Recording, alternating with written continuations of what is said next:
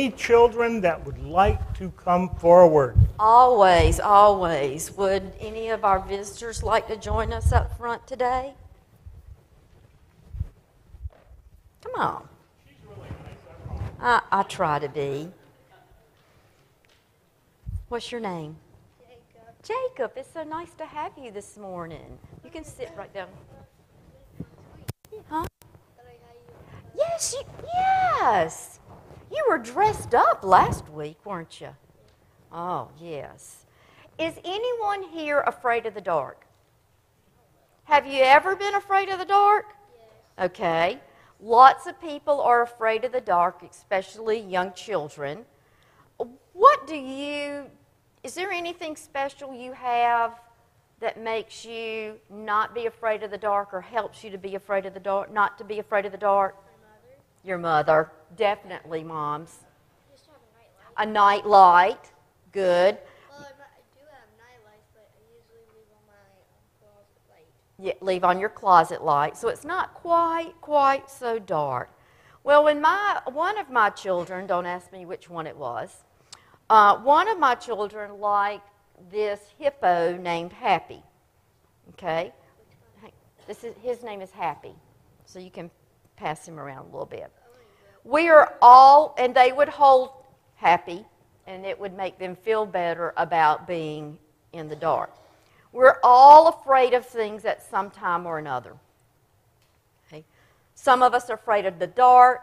Some people are afraid of storms, thunder, lightning. Some people are even afraid of clowns. Oh, well, my brother is. Is he? He doesn't like clowns. Okay. Can you think of any other things that people might be afraid of? Spiders. Spiders, snakes. Oh, I know, but What? I was going to say, Well, if you think about it, let me know. Sharks? Oh, definitely, sharks.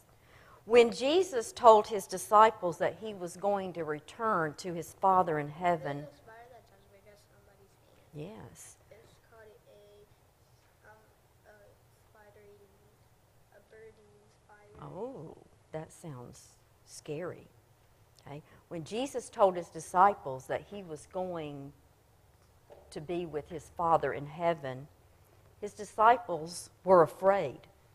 What was going to happen to them? Would the enemies recognize them as his followers and try to harm them? Jesus knew that his disciples were afraid and scared and offered them these words to comfort them.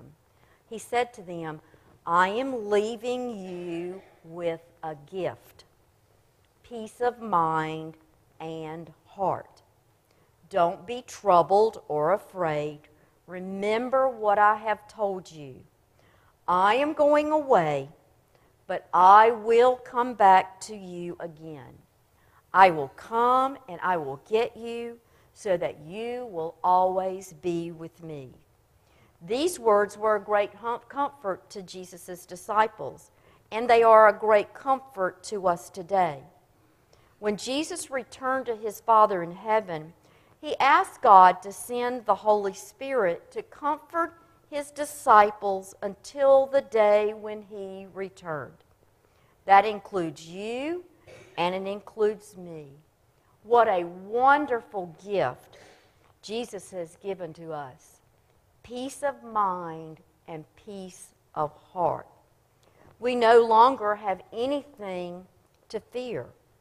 Whenever we find ourselves in the dark or in a bad storm or see a spider or a big spider, or in the storms of life, we need to remember that Jesus is always with us. Can we bow our heads and close our hands for a short prayer? Dear Father in heaven, we thank you so much for your Holy Spirit who guides us and calms all of our fears. We also thank you for the promise that you made to us that one day we will be in heaven with Jesus. In his name, all the children said, Amen. Thank you, boys and girls.